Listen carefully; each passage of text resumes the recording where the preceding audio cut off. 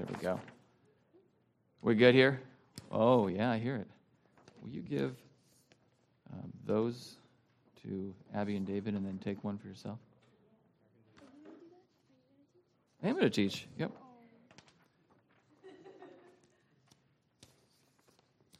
Mom will want one. Okay.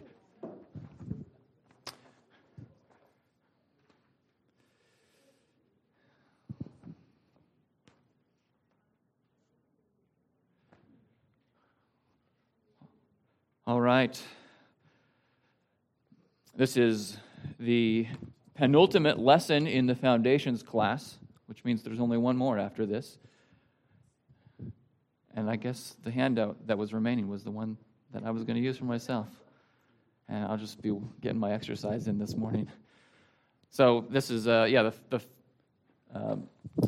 second to last lesson, and this lesson is designed to be the last lesson when we're going to do this class in the future, just as an opportunity to give everyone time to ask questions about everything that has been said. But next week, I'm teaching the ABF lesson. We're taking just a 1-week break on the on the tactics, and I'm going to be teaching on why I'm going to be preaching on the last number of verses in Mark's Gospel, Mark 16, 9 through 20. So it only makes sense to do that on the day I'm preaching that text. So that's next week. So the design of this, you see a very bare bones outline. I'm just going to go through these various ministries, and then I want to have some time to talk about, or answer any questions that you might have had that have come up over the last number of weeks, or questions that you just had and you want to ask. So this could even be an Ask the Pastor opportunity, this morning. I won't wax long on each of these. And if we get out early enough, then okay. I'm not going to keep you here until 10:30. Okay. But we'll see what questions you guys have. But you should stay because we have worship at 10:45. Okay. Well, let's pray. Our gracious God, we come before you. We thank you for this opportunity this morning to consider what you do through Cross Creek and how you minister to your people here. Do pray, Lord, that this would be informative, would be useful to us all, and that we might see where we might get plugged in as well and be useful servants in your kingdom as it is locally expressed here. In Christ's name I pray. Amen. All right, well, wanted to just give a couple passages of Scripture here. The first is 2 Timothy 3. And, it's good just to read verses 10 to the rest of to the end of the chapter. You, however, have followed my teaching, my conduct. 2 Timothy 3, 10 through the end. You, however, have followed my teaching, my conduct, my aim in life, my faith, my patience, my love, my steadfastness, my persecutions and sufferings that happened to me at Antioch, at Iconium, and at Lystra, which persecutions I endured, yet from them all the Lord rescued me. Indeed, all who desire to live a godly life in Christ Jesus will be persecuted, while evil people and impostors will go on from bad to worse, deceiving and being deceived. But as for you, continue in what you have learned and have firmly believed, knowing from whom you learned it. And now from childhood you have been acquainted with the sacred writings, which are able to make you wise for salvation through faith in Christ Jesus. All Scripture is breathed out by God and profitable for teaching, for reproof, for correction, and for training in righteousness, that the man of God may be complete, equipped for every good work. And then we turn to Hebrews 10, and we see verse 24 and 25. And let us consider how to stir up one another to love and good works, not neglecting to meet together, as is the habit of some, but encouraging one another, and all the more as you see the day drawing near. So, in just these two Pauline passages, we have two emphases. The first is on continuing in the Word of God. And the Word of God is essential. It has four profits, if you will, for uses, for teaching, for reproof, for correction, and for training in righteousness. And the result, the purpose of this fourfold inspired Scripture is that the man of God, or you could say that the Christian, would be complete or competent, equipped for every good work. That is to say, every good spiritual work. As Peter would say, God has given us all that we need that pertains to life and godliness according to the knowledge of Christ. So we have the Word's emphasis on the Word. We all, as Christians, want to be, at least we profess that we want to be taught and reproved, corrected, and trained in righteousness because we want to be more like Jesus. And the second passage, Hebrews 10, speaks about the necessity of one anothering. It is our call to stir one another up to love and good deeds. We are to encourage one another. This is not a setting where it's just me and my Bible and I get to receive the Word and then I just go home and I don't interact with anybody. I need to be intimately involved in the life of the assembly, in the life of the church. So those two passages set the tone for the various ministries of Cross Creek Presbyterian Church. We have Word, and of course the Word is also seen in the sacrament, the visible Word, baptism and the Lord's Supper. And we have fellowship. We have genuine relationships where we are mutually encouraging one another. And you can't have those relationships if you don't get involved in various offerings, various studies, various gatherings. So that's why we have a variety of offerings. We must be reminded that our primary ministry is the exaltation of the name of Christ. It is the worship of our triune God, Father, Son, and Holy Spirit. That is why we come here in the morning and often in the evening to worship the Lord. That is our primary duty and privilege. And that's what is commanded. So the other studies here, the other opportunities here, are not commanded, but are encouraged. We want everyone to be involved in as many things as they can for their own encouragement from the Lord, His Word, and for their encouraging others. We want everyone to be complete, equipped for every good work. We want everyone to be mature in Christ. So, we have various means of bringing that about. And obviously, you can't do it all. And in some of these cases, according to your gender, you can't and shouldn't do it all.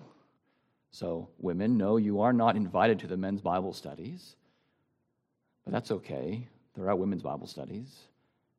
And men, no, you're not invited to the women's Bible studies. Though some do go and provide some protection and security, and that's good, and that's helpful. Well, we have the first ministry offering here: Adult Bible Fellowship, ABF, Sunday School. So this is just a lot of this, of course, is familiar to many, if not all of you. But this is that we are in this time right now. This is the ABF hour. And if you are an adult, then you are in this setting. If you are a child, you are typically in the non-ABF setting doing Sunday school. And we have various grade levels, of course. We have something for everyone. And we have age-appropriate curriculum. So it's an opportunity for everyone at every level to hear the Word of God. There's always some Bible lesson, some catechetical study. Some classes are learning the shorter catechism or children's catechism. In some settings, there's opportunity to sing. I know that the younger ones sing all the way back there, and sometimes in ABF we sing a hymn before or after the study.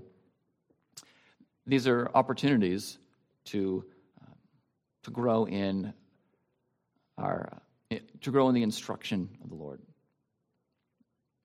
We want to grow according to the grace and knowledge of our Lord Jesus, and that means we need the Word of God put before us regularly.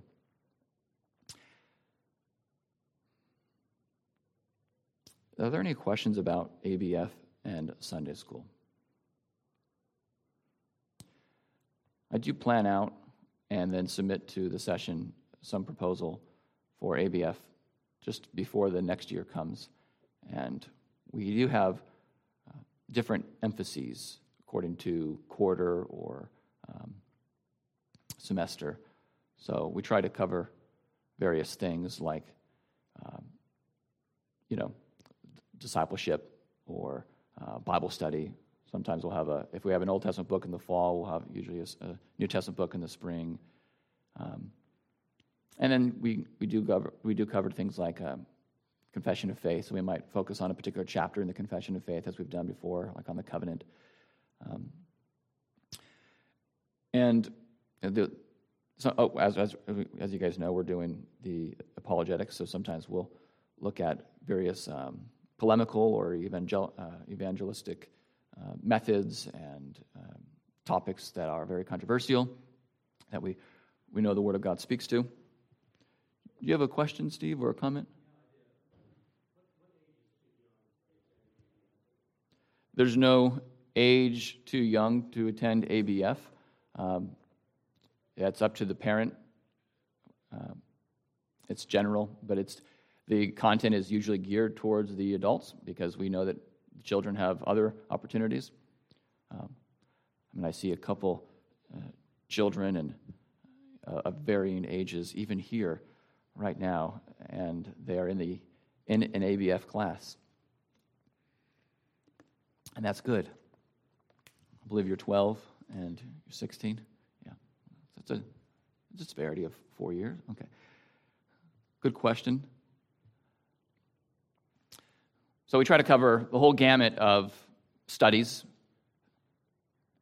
throughout a year or so. And we just make our way. Okay. So there are other studies. We have men's Bible study, which meets on Saturdays from 8 to 9 in the morning. And we usually go for 5-8 weeks or so, take a a month break, according to the season. Sometimes we cover an Old Testament or a New Testament book. Sometimes we cover a section like we did the Psalms, the Sons of Korah. And sometimes we take a non-biblical book like the one that's going to start this coming Saturday is on friendship, iron sharpens iron. And I have in mind that we'll probably do a biography on John Calvin in October and November in the spirit of Reformation. And also so I can read a book that I'm in my effort to write my dissertation on Calvin. It's, killing cold birds with one stone. So I haven't read this book yet, so I need to read it. 8 to 9, and it's good opportunity. We try to end right at 9, and normally, or we used to have some breakfast, but it's not happened yet in a little while. And we try to cut at 9 because we want people to be able to go about their day. And of course, people are allowed to hang back and enjoy some heated discussion or godly conversation, intense fellowship, or whatever. And we're not kicking anyone out, but we also know that people have families, and Saturdays are usually the day off that the men have, so we don't want to keep them too long. Women's Bible study, that we have Elizabeth over there and Lynn, Lynn Johnson has primarily led in recent year and a half or two, has led the studies. Thursday morning and Tuesday evening, generally. And right now you guys are going to start soon on 1st and 2nd Kings. Did, 1st, 2nd Samuel, right? So usually 12-week studies.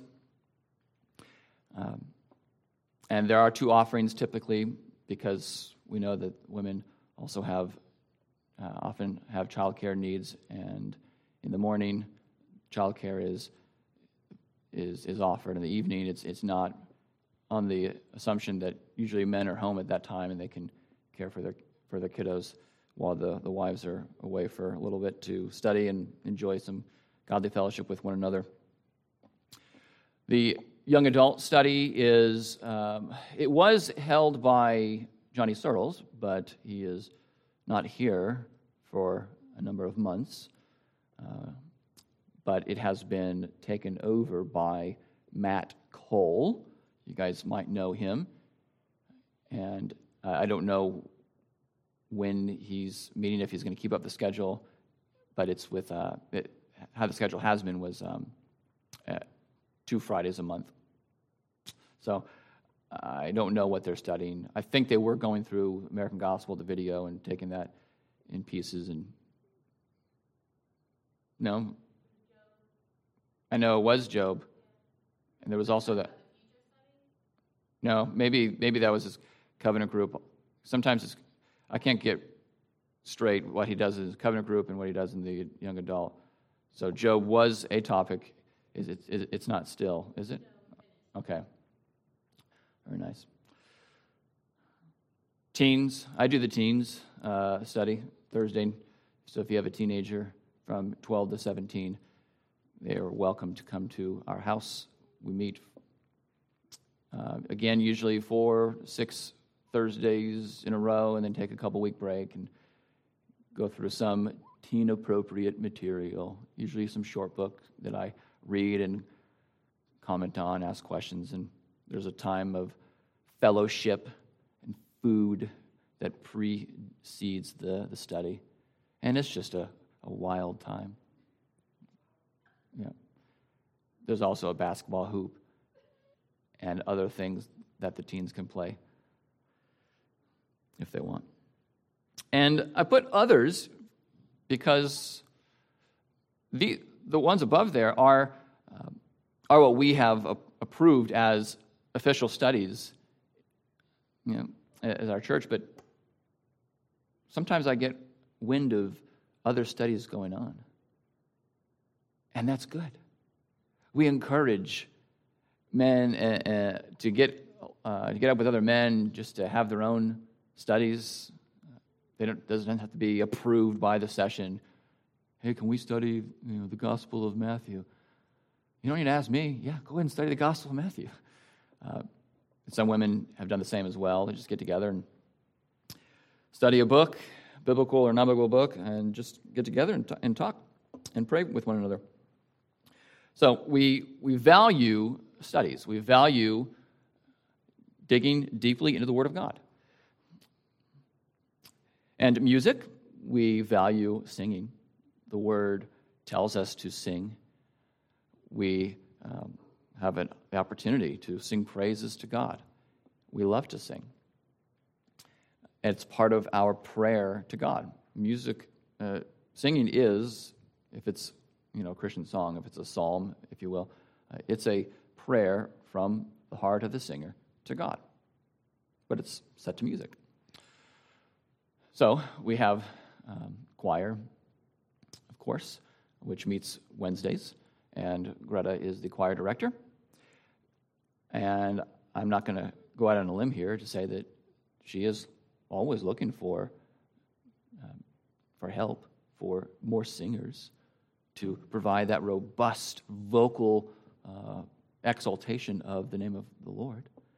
And if you have some talent of singing, and you want to be in that choir loft at times, then go ahead and talk with Greta. And there is, I believe, childcare. So, there it is. You can be male and sing. You can be female and sing.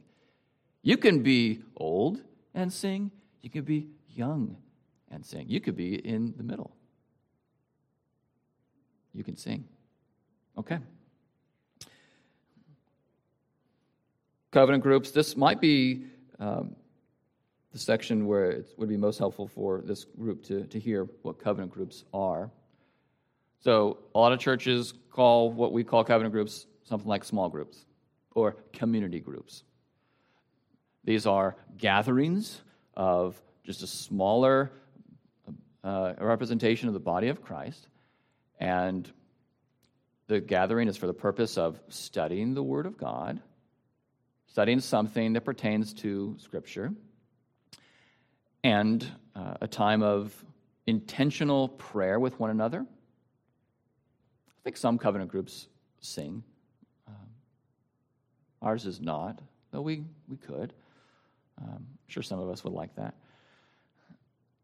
And, they meet according to the direction of the covenant group leader. It's usually been twice a month. Some meet weekly, and they don't have to meet on Sundays. I think most do, but not. I think one of them does not, meets on Friday.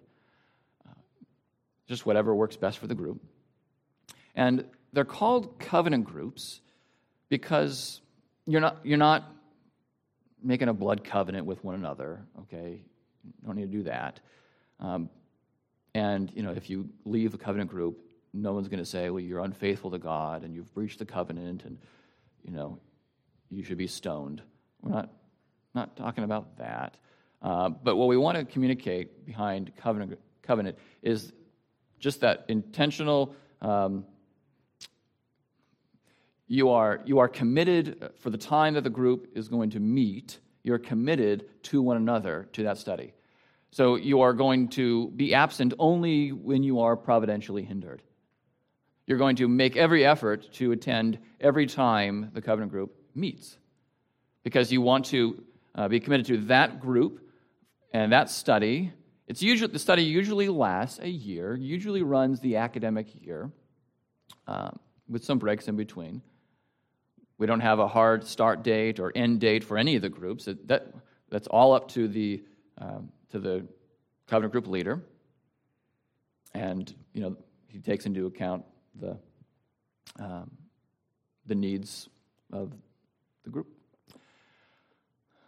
Usually a couple hours. Again, there's time of study and time of prayer. And most groups, if not all of them, have food related before or after the study.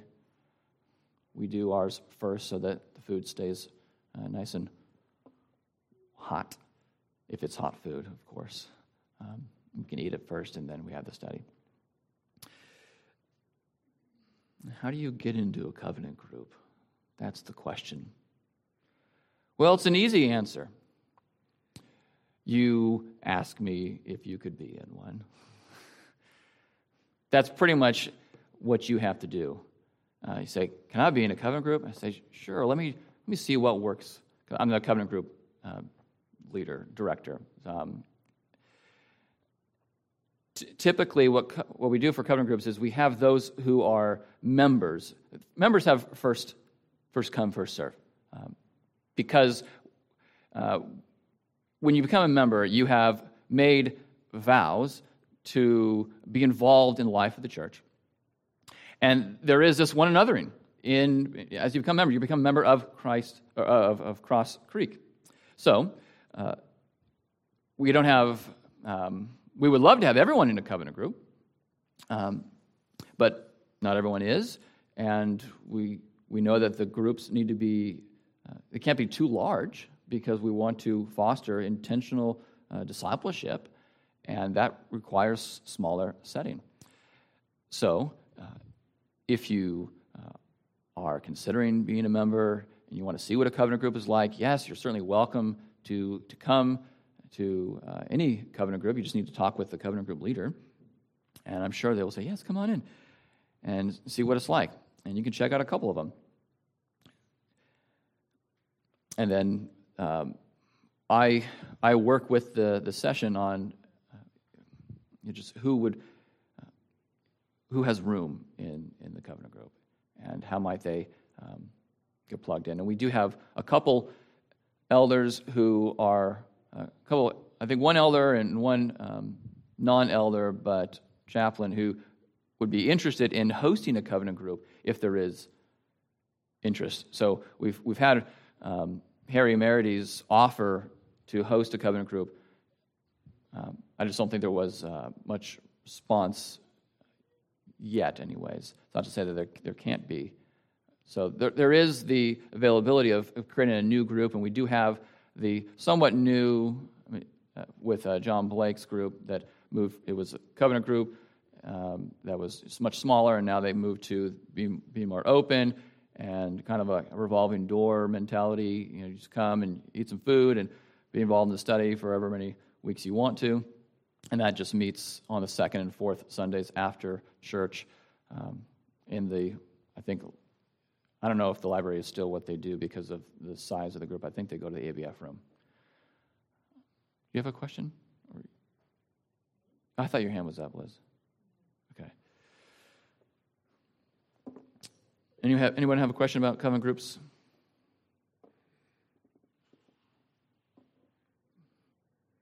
You guys are like the teens in my teen group. I usually have to crack some incredible joke, which all the teens just gobble up. God, that was a good one. In order to get some kind of interaction. Okay, WIC, Women in the Church. So we have a team of women leaders, if you will, and you can see all their beautiful faces on the bulletin board across from the kitchen. Each woman has her own responsibilities because this is a pretty robust ministry to women. And they're very intentional about putting things on the calendar, various opportunities, sometimes in the morning, sometimes the afternoon or the evening, to provide a lot of time to come together and either sing or go on a walk, have play dates, and all kinds of wonderful things.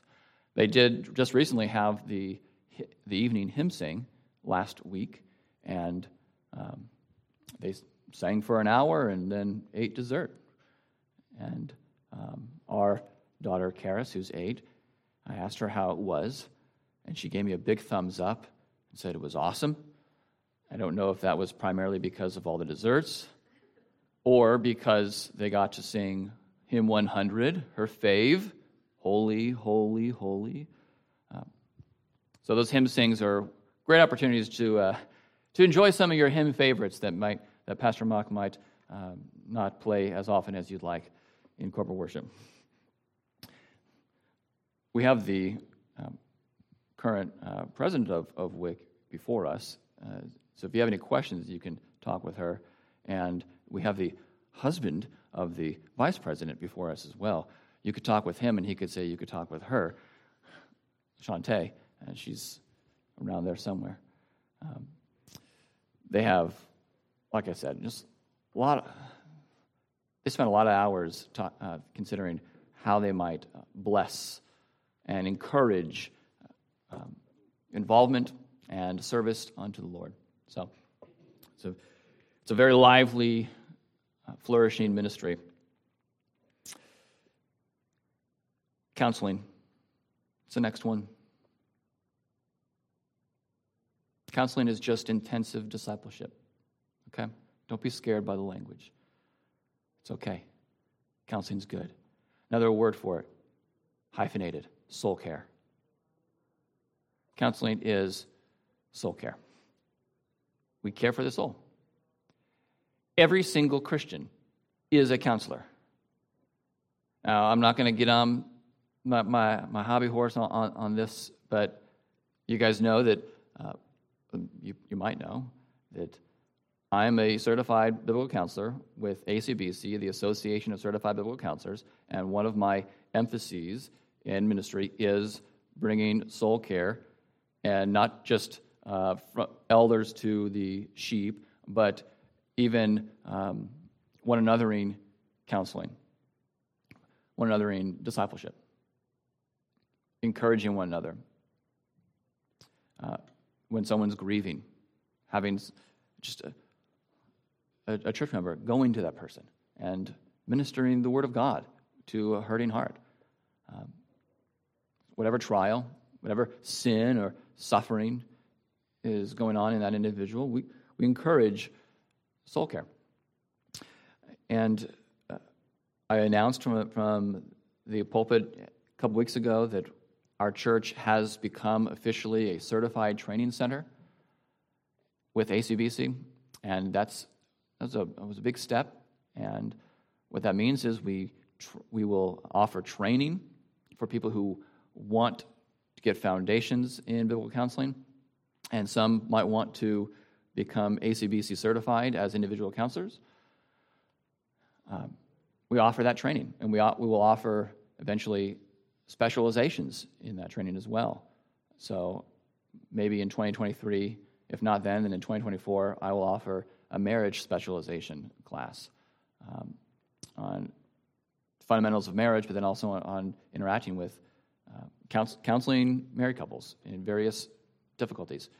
And then later on, we'll look at reconciliation specialization as well. And this is not just for Cross Creekers. This is for the community. This is part of our outreach.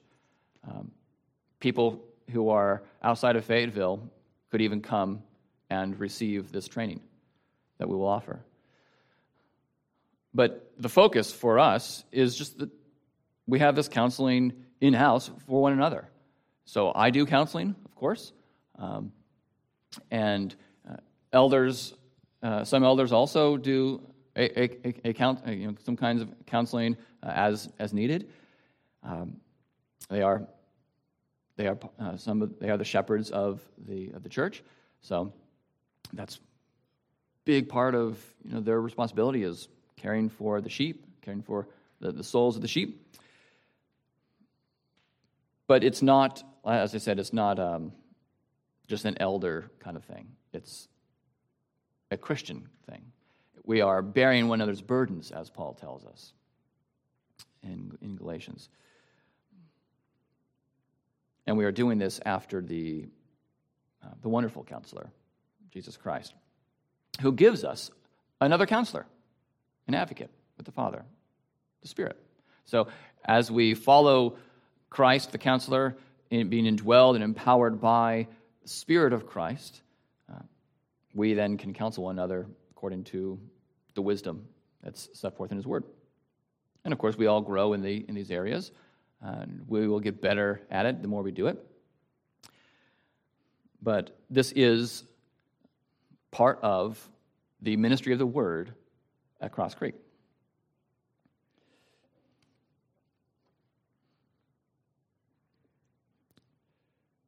Missions.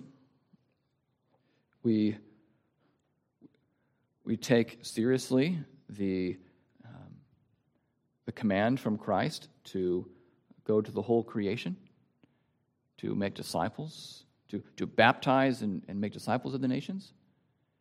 And we have various opportunities, various missionaries that we support, and we have revived the missions committee that is finishing up.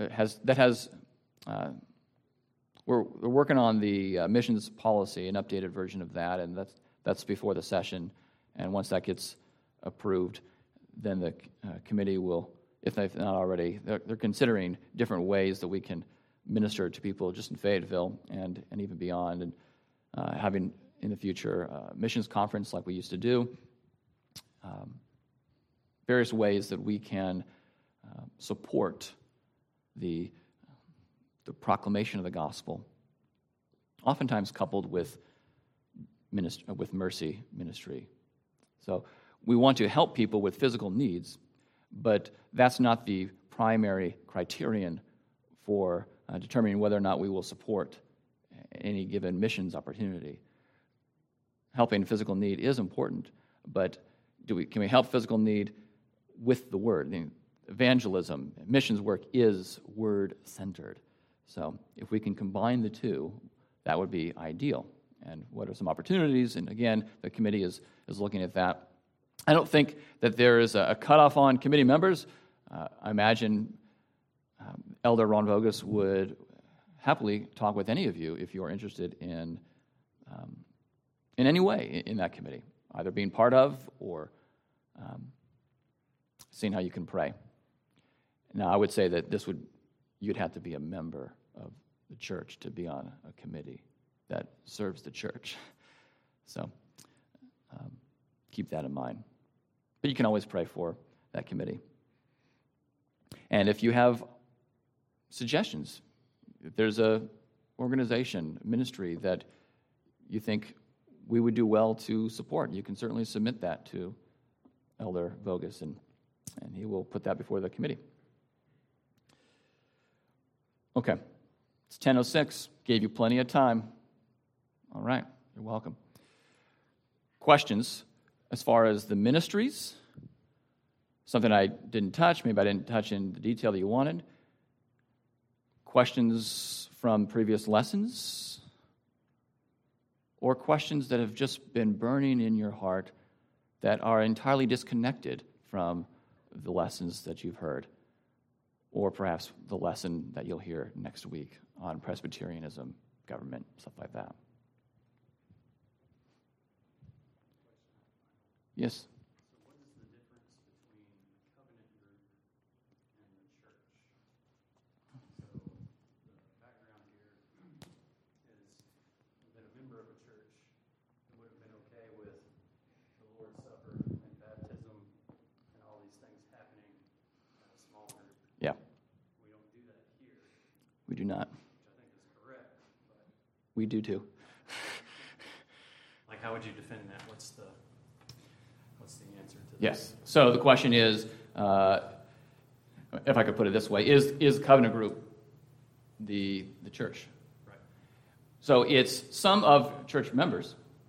It's not the church as gathered for corporate worship.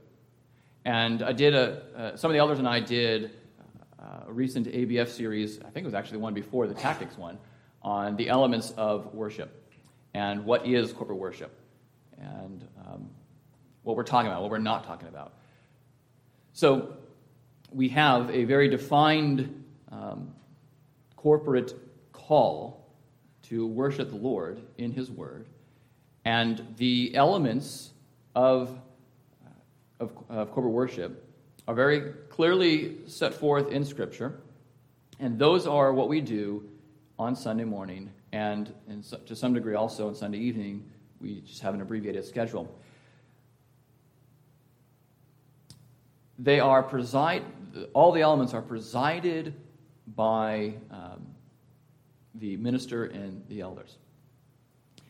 Covenant groups typically have an elder who leads, but it doesn't have to be that way. That is ideal, because that's just another opportunity for the elders to teach the flock. But what we do in Sunday morning, corporate worship, is word and sacrament. We have the preaching of the Word of God along with the sacraments of baptism or Lord's Supper. A covenant group, small group, community group, whatever, is just a gathering of Christians. So we have a gathering of Christians for corporate worship, but this is not for the purpose of corporate worship. Okay, this is select, if you will. You can't invite everyone to every covenant group, though everyone is invited to corporate worship. And if we fill this room up, then we'll get another one. Okay, for covenant group, you just think of small scale discipleship. And when it comes to small scale discipleship, there is teaching. There is reading the Word. There are things that we do that is very similar, but again at an abbreviated fashion. But it does not have the authority, doesn't have the warrant that corporate worship has. So you can never go to a covenant group and be a faithful Christian. You're not commanded to go to covenant group. You are commanded to worship the Lord corporately. As I read, do not neglect the assembly of the saints, as is the habit of some. You do that with Sunday worship. So you're not commanded to go to a covenant group. However, you are, you could say, commanded, encouraged to actually be with one another. So there's a lot of different settings where Christians get together, and they do things that are similar. But we need to make that clear distinction that what's going on in men's Bible study is not a mini service. It's reading the Bible, it's talking about the Bible, okay? It's dialogical. In corporate worship, it's not dialogical, though I might ask a question in the sermon. Hey kids, do you know what the first shorter catechism question is? There's that. But it's actually the ministers heralding the word of God to the people. It's God is speaking through the minister. You don't have that in covenant. You have just a give and take. You have some more, well, I think the Bible means this. And, okay, well, you might be right here. You might be wrong. In corporate worship, you don't have that. I don't think you're going to hear me ever say, well, I feel like the Bible is saying this. Okay? I don't speak that way from the pulpit. It's a pronouncement. And it's monological. Covenant group is more dialogical. And it's more informal.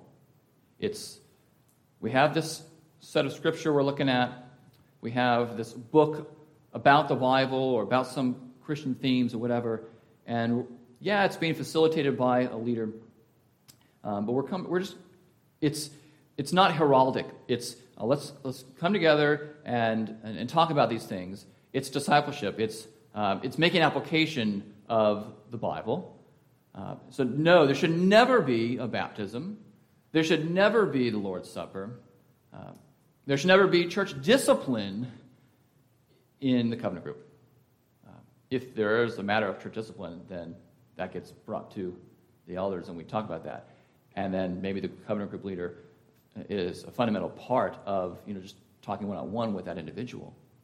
Okay, but that's not the setting for it. This is just, again, another way that Christians can come together to study the Word of God and to be with one another, pray with one another, because we are commanded to pray with one another and for one another. So yes, we do make a very clear distinction between those two kinds of gatherings. There are similarities, but there's a significant difference.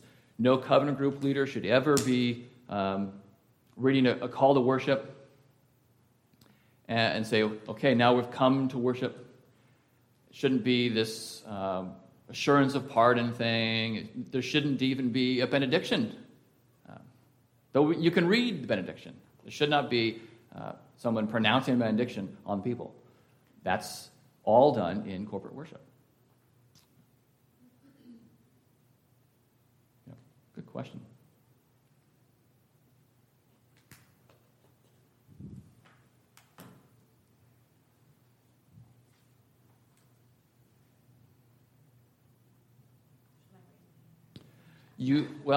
That is one way I can identify you as someone who has a question. Yeah. Okay.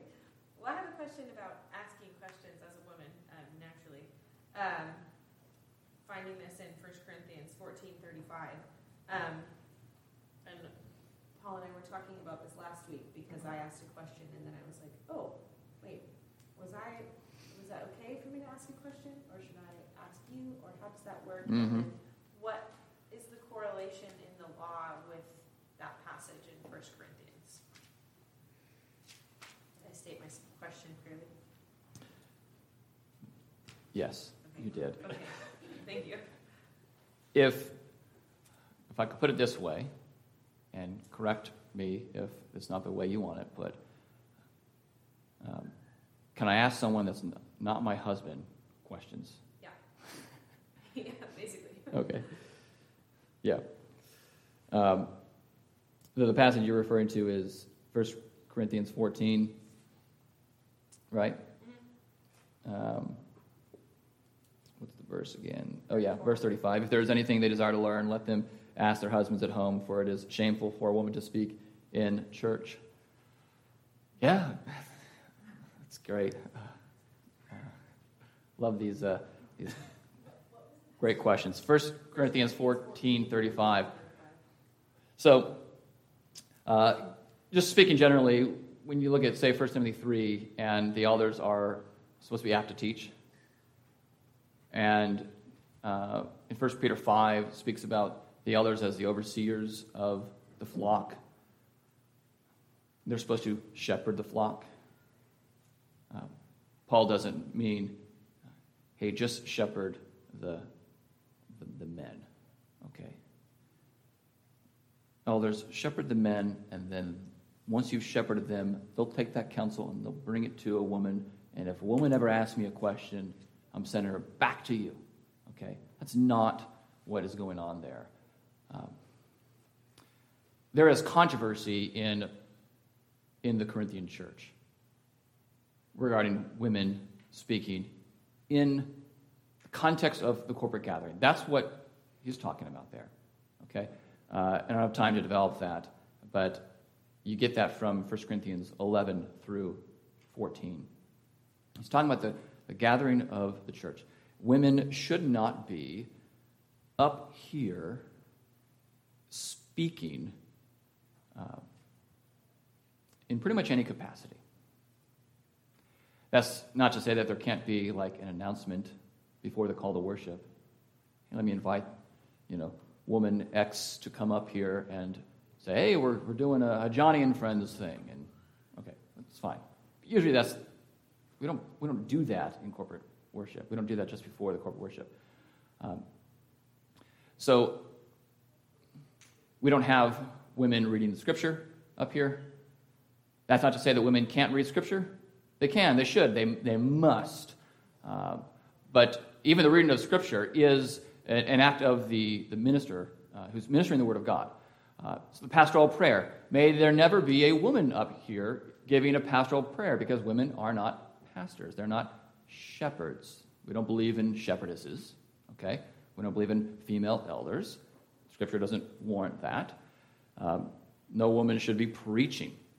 No woman should be teaching, reading the catechism, the affirmation of faith. No woman should be offering the benediction. That all is done, and no man should do it unless he is qualified, okay? So, obviously, women have questions, and elders are expected to field those questions. Men can counsel women. In fact, most of my counselees have been women. I don't say, I'm sorry, I'm not going to hear your question. You should go to your husband. Sometimes it's not right for that because of the situation. There might be some abuse, whether it's spiritual or physical or whatever, that's going on. And if I send her to her husband, then I'm just perpetuating the problem. So what Paul is talking about is this corporate gathering. Women, it is shameful for a woman to speak in that setting. It's contrary to nature, as he would say in 1 Corinthians 11, because God has not designed the woman to be the head. He has designed the man to be the head of the home, and the husband the head of the wife. Should it be a general practice of wives to consult their husbands before they talk to the elders or an elder? Yes. Yes, it should be. As I mentioned, was it last week when I kind of gave that rebuke and the encouragement on women in ministry? Okay. Encouraging women to be involved in ministry. But there's also a rebuke on the men who should have been with Jesus. And I made some comment like, husbands, you shouldn't be bested by your wives in their knowledge of the Lord. If you are the head of the home, you should know more about Jesus than your wife does. Because you're supposed to lead her. How are you going to lead her if you don't know the one you are leading her to? Okay. Sadly, that's not the case always. Sometimes the woman, maybe it's a mixed marriage in the sense that there's a believer and an unbeliever, and the head is the unbeliever, and that is lamentable. you can imagine the woman saying, hey, honey, got some questions about Scripture. And he's like, I don't want that. Get that out of here. If he's not a believer. Or he might just be a believer, but he's derelict in his duty. Says, I don't know. Figure out yourself. But the general practice should be, hey, babe, what is it? I'm reading this text, and I don't understand this. And that's a great question to put to her husband. And if he doesn't know the answer, he doesn't just make something up. He doesn't even say, great question, let's go talk to Pastor Mark about it. Let's go talk to Elder Emerides about it. No. First, it's, great question. I love you enough, I'm actually going to try to figure this thing out. Let's work through this. Let's even do a Bible study on this together. So, and often one concern is doctrines of grace, okay? Just in Calvinism and Presbyterianism, some, it's not always the case, but some men come to the realization that just, Calvinism, the five solas, the tulip, predestination, all those things, Presbyterianism, these are biblical. And then the woman is kind of slower about it. Okay? Well, the husband shouldn't then say, babe, just submit. Okay, this is what I believe. And get on board. Or else what? That's not bearing patiently with the wife. It's, you have some trouble about the doctrine of reprobation? Yeah, I imagine you would. So let's look at Jude. Let's look at Romans 9. Let's talk about these texts together. And say, okay, well, are there any resources? You might even ask the pastor, you might ask the elders, what resources might you have to help us understand this together? And we would direct you to those resources. And you have questions, you come and you talk with us. Yeah, of course. But it's the husband's responsibility to lead his wife. So he should take every question his wife asks him, especially of a theological, spiritual nature. He should take that very seriously. Say, this is my duty. I need to lead her. It's the same thing with children. Of course, they ask a bazillion questions every single day. So you can't sit down and say, all right, buddy, let's talk about that. And let's analyze it to the greatest detail. Some of those questions are more weighty. And say, yeah, let's talk about that. Or I'm not sure I know the answer to that question. Great question, bud. Let me just hold on to that question. I'll do some research and I'll get back to you. That shows humility. That shows you are being teachable yourself. And it shows that you desire to lead in knowledge and love those that are under your care.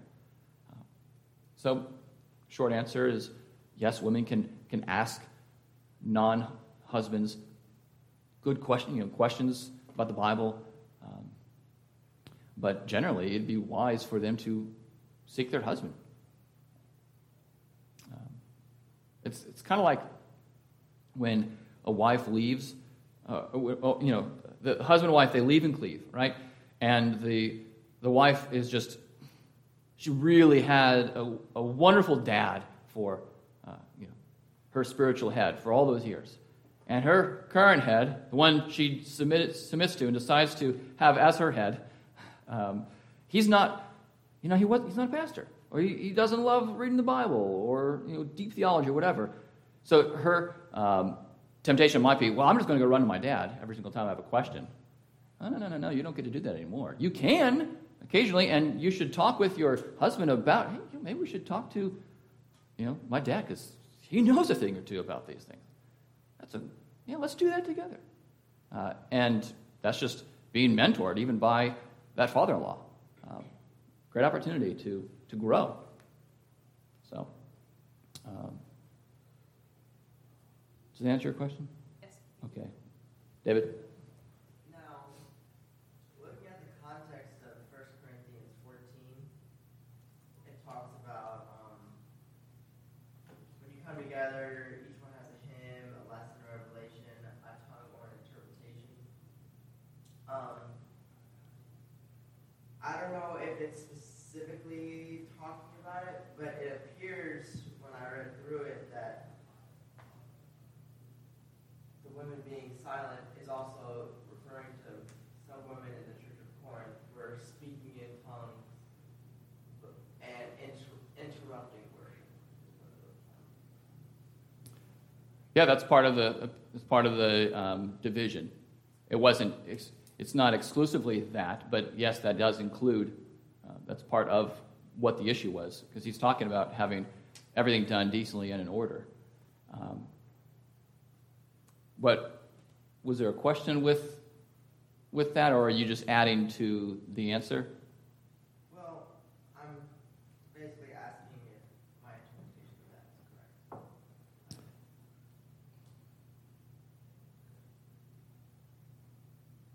It is true that men and women were speaking in tongues. And I don't think that it says that the women were necessarily being discordant with their tongue speaking, but the context does. Paul is very clear that we need to maintain order in the church, and that includes tongue speaking, prophecy, singing, praying. So it wouldn't be a jump to say, yes, some of that disorder came from women's use of tongue speaking, for instance. You cannot ask me if tongue speaking and prophecy and all that are for today, because I only have 2 minutes to answer that question. And it would just be, no, they're not. You'll have to wait until later on this year when we talk about the Holy Spirit. One of the studies that we'll do in November and December is on the Holy Spirit. And we'll have one lesson on gifts. Yes, sir. What would you say to someone who is uncomfortable with the Advent candles burning through the corporate worship? What would I say to someone? That they say that it's inconsistent with the regular principles for worship. Yeah.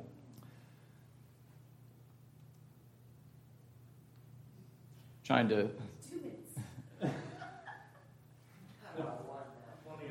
Yeah, I would say that concern is probably due to an overly scrupulous perspective on it. At the very least, if you wanted to say that it was in part giving light to the setting, then that should be fine. So maybe some of you are unaware of this, but we have the Advent. We do an Advent lighting during Advent, of course, and we do it before the call to worship because it's not an element of worship. It is an opportunity for families to read and for the congregation to reflect. It's kind of like what we used to do is we used to have like a quote in the bulletin, and the pastor would read the quote as a way of reflecting, helping people to reflect on what we're going to be looking at in the service. And what we do in the Advent reading is we read a section of Scripture and prayer, and we have some prayer, really just to set our minds on what the service is going to be about, namely the coming of Christ. To have the light of the candle still burning, I don't think that breaks the RPW. I mean, if people had a big enough issue about that, say, yeah, let's just snuff it out. I have no problem with that either. You get the candle burning for like 8 seconds and then snuff it out. It's fine. I mean, that's not something I'm going to break fellowship over or really harp on. I am still the pastor of this church. Therefore, I am still available to answer questions that you might have about what you've already asked or what you have not asked.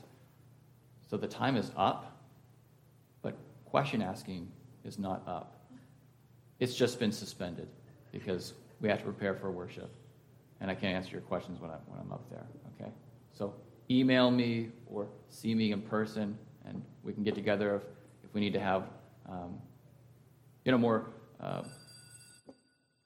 intentional, just a longer time to talk about questions that burn the heart. Okay, let's pray. Oh, wonderful God, thank you again for this opportunity to consider the various ministries. We thank you how mightily you work in and through us.